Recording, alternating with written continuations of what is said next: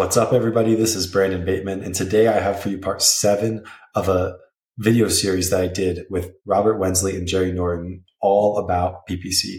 In this video, we're going to talk specifically, not just about how you choose a market, but how do you specifically select that market within an ad platform. This is something that not a lot of people talk about. They talk about, I'm going to target Phoenix, for example, but what exactly does that mean? Turns out there's different ways that you could do that and get vastly different results. So we're going to talk about the specifics of how you dial that down the best possible way. I think you'll find this really interesting and a huge help in your strategy as you're figuring out how to make PPC work for your business. You just bid what you need, and then it's going to find the lowest cost opportunities for you, which is an amazing thing. Guys, welcome back to another video in this series. This has been incredible. Rob and Brandon, this is awesome. Covered so many things. I've learned a ton. It's been so great to get your insight, and Rob, all that you've brought to this as well.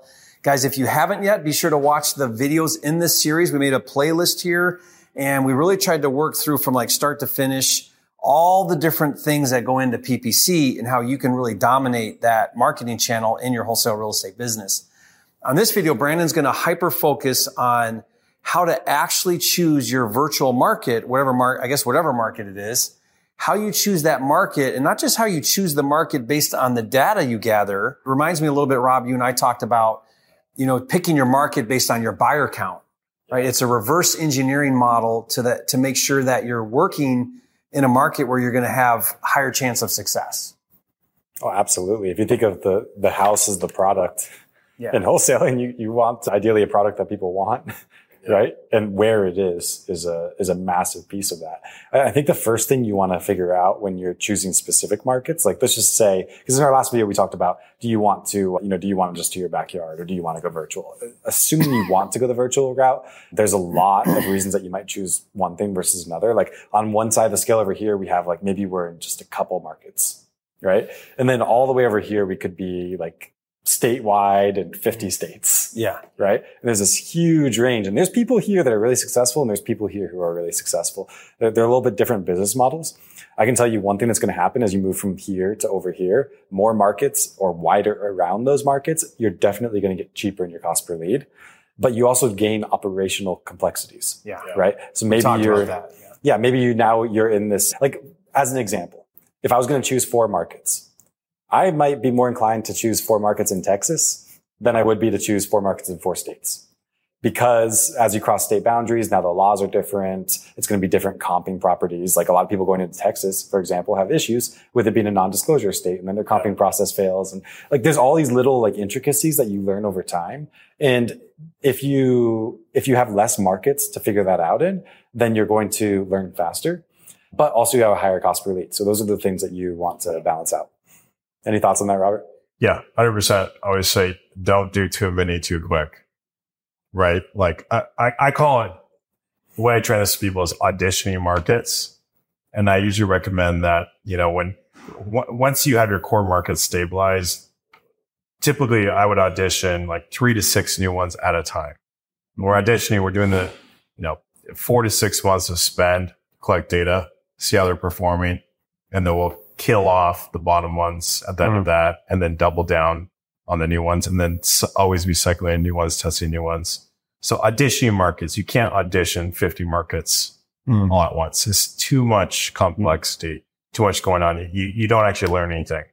Yeah. Right? So you don't learn a lot about individual markets. Exactly. Yeah. It's got to be small enough that your team can actually understand the ins and outs of those markets, the nuances on the acquisition side of where are the good areas and the bad areas, how to value stuff correctly.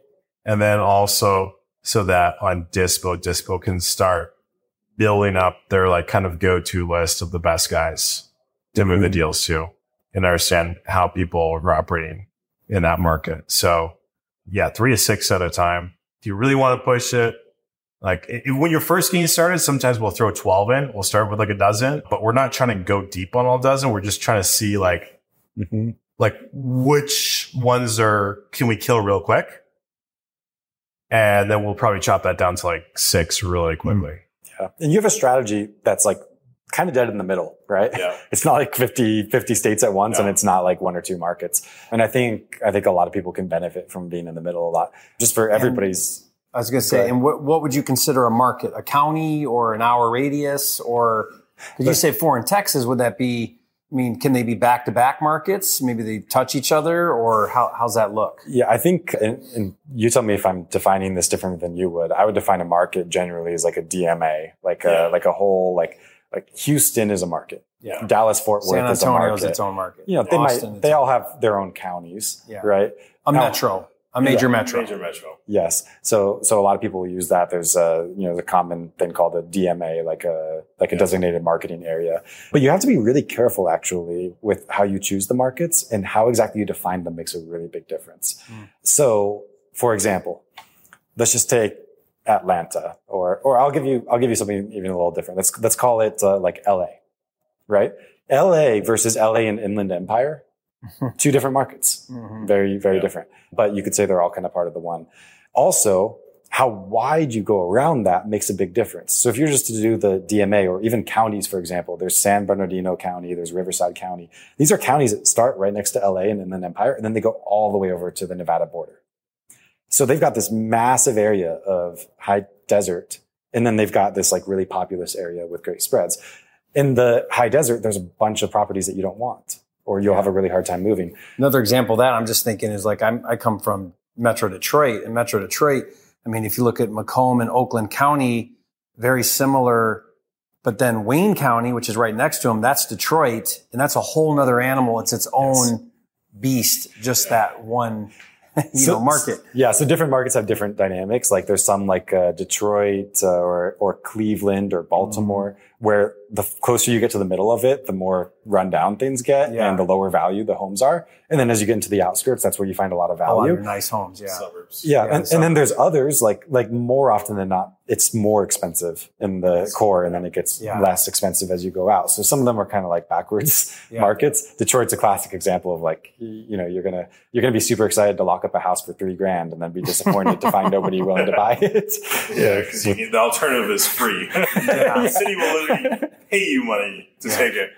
Yeah. So it's a hard situation. But with that point, just remember the bidding that we do, right? So let's just say you're bidding at a certain point. Okay, if I have the core of Inland Empire with Riverside and San Bernardino, and I have all these high desert areas in the same campaign, and I'm just bidding the certain price, where am I likely to win those auctions? All in the desert. All in the desert. Yeah, the area you don't. Not in those core areas. Riverside County. So a lot of people are like, oh yeah, I get a little bit of like, area that's not my core in it. No big deal. Because only like 2% of the people are there. I'm not going to get that many properties from there. But then you'll find that you get most of your leads from those areas, because the way that PPC works, and this is something brilliant about Google, you just bid what you need, and then it's going to find the lowest cost opportunities for you, which is an amazing thing. Except if some of the things, wrong. If some of the things that you're targeting aren't the things you want, then you'll get a ton there. Like in Detroit, if you target the whole thing and you don't want that inner city area, you're going to find that you get way more leads than you want from the inner city area. So can you geo-target it right down to zip code and city and to like exclude? Yeah, you can file a complaint with Google and Facebook if you'd like. Unfortunately, zip codes are not an option. Yeah, we used to have them, and then they took them away from us. Yeah, equal opportunity housing regulations. Oh, because it's discrimination.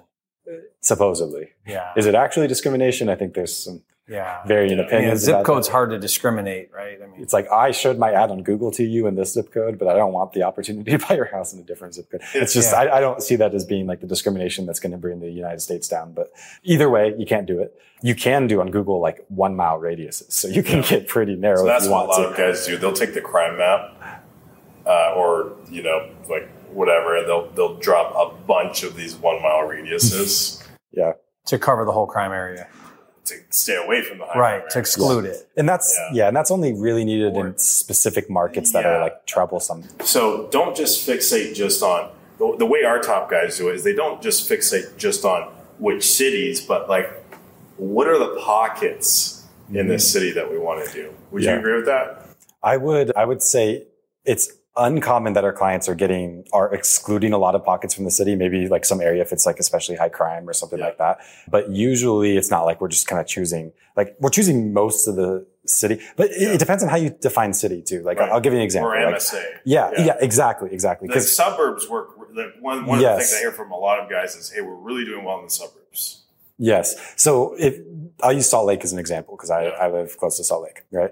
So if you were to target Salt Lake City, because a lot of people are like, oh, I chose Salt Lake City as my market. I'm just going to type in Salt Lake City, add to Google Ads. Okay, good.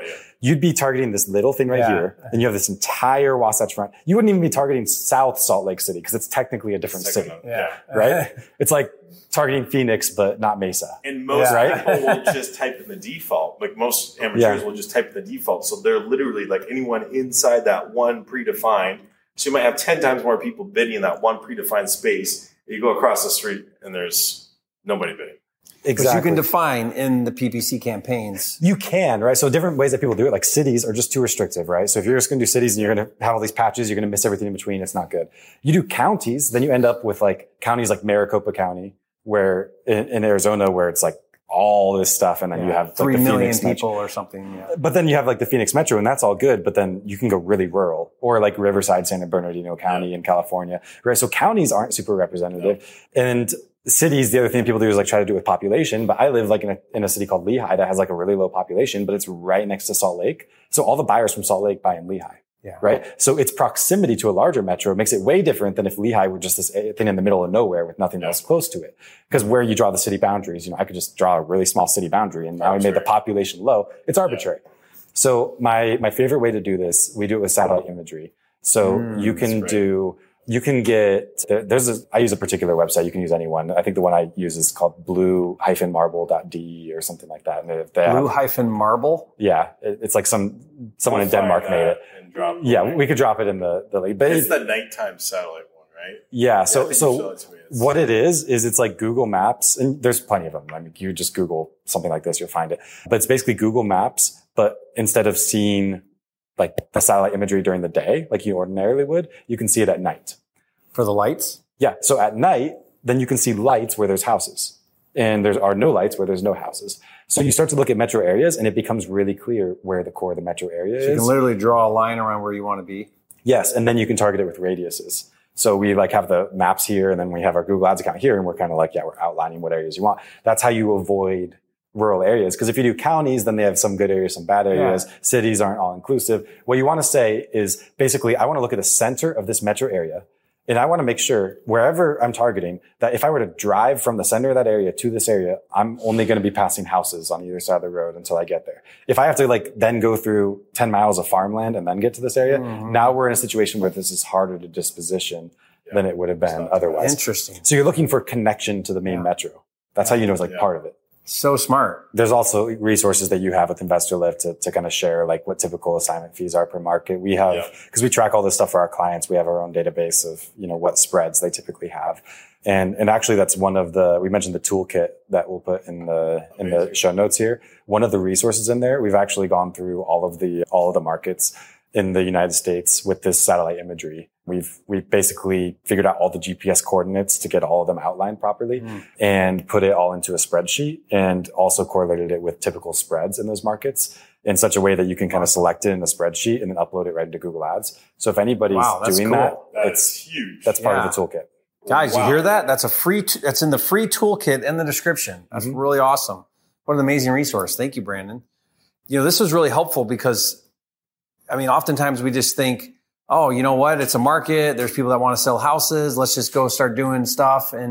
But again, you're strategically making decisions that are going to give you the highest results on your effort. And that's at the end of the day, we're spending money, we're building a team, we're doing a business. Why would we not be very selective about how to get the greatest return on that? Yeah, absolutely. I think a lot of people are focused on how do you push the button a lot of times. I think with PPC, the question usually isn't how many times do you push the button. It's more which button do you push. And you want to be really intentional about that. Because when you make adjustments in PPC that aren't absolutely necessary, what happens is you screw up the algorithm. It has to reset. So what I tell my teams, everything we do, we act with purpose. Yeah. What that means is every button you press, there has to be a really specific reason you're doing that, because there's a real cost of doing that if it's not actually what's going to help us. Yeah, perfect. Okay, guys. Thank you so much, Rob. Thank you, Brandon. Guys, we're going to, again, leave some links in the description. One of those is that free toolkit we were just talking about. And we'll see you guys on the next video.